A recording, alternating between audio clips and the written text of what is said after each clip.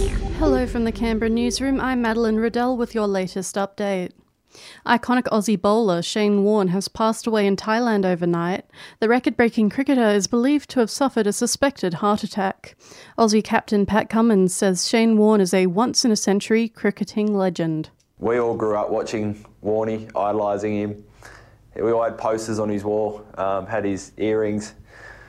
We love so much about Warnie. His showmanship, his charisma.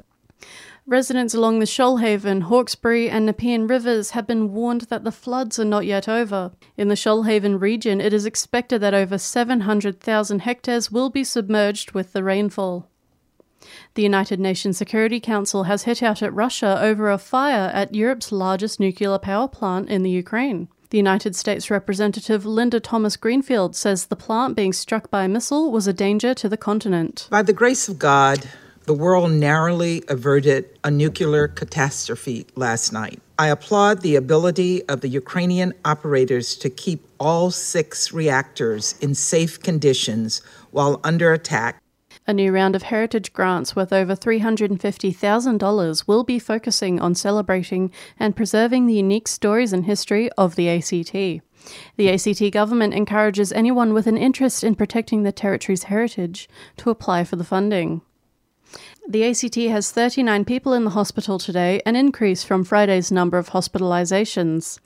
New South Wales has recorded 10 new COVID-related deaths and over 10,000 cases, whereas Victoria has recorded 24 new deaths and 5,000 new infections.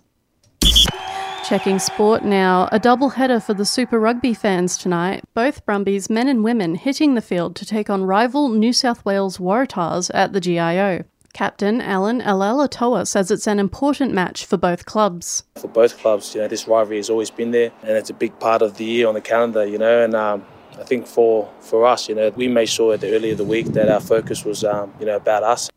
And Canberra United's latest game ended in a complete draw against Melbourne Victory. Both teams were in a deadlock and unable to score a single goal the whole game. And that's the latest from the Canberra newsroom this Saturday. Check back in tomorrow morning from 8 for our next bulletin.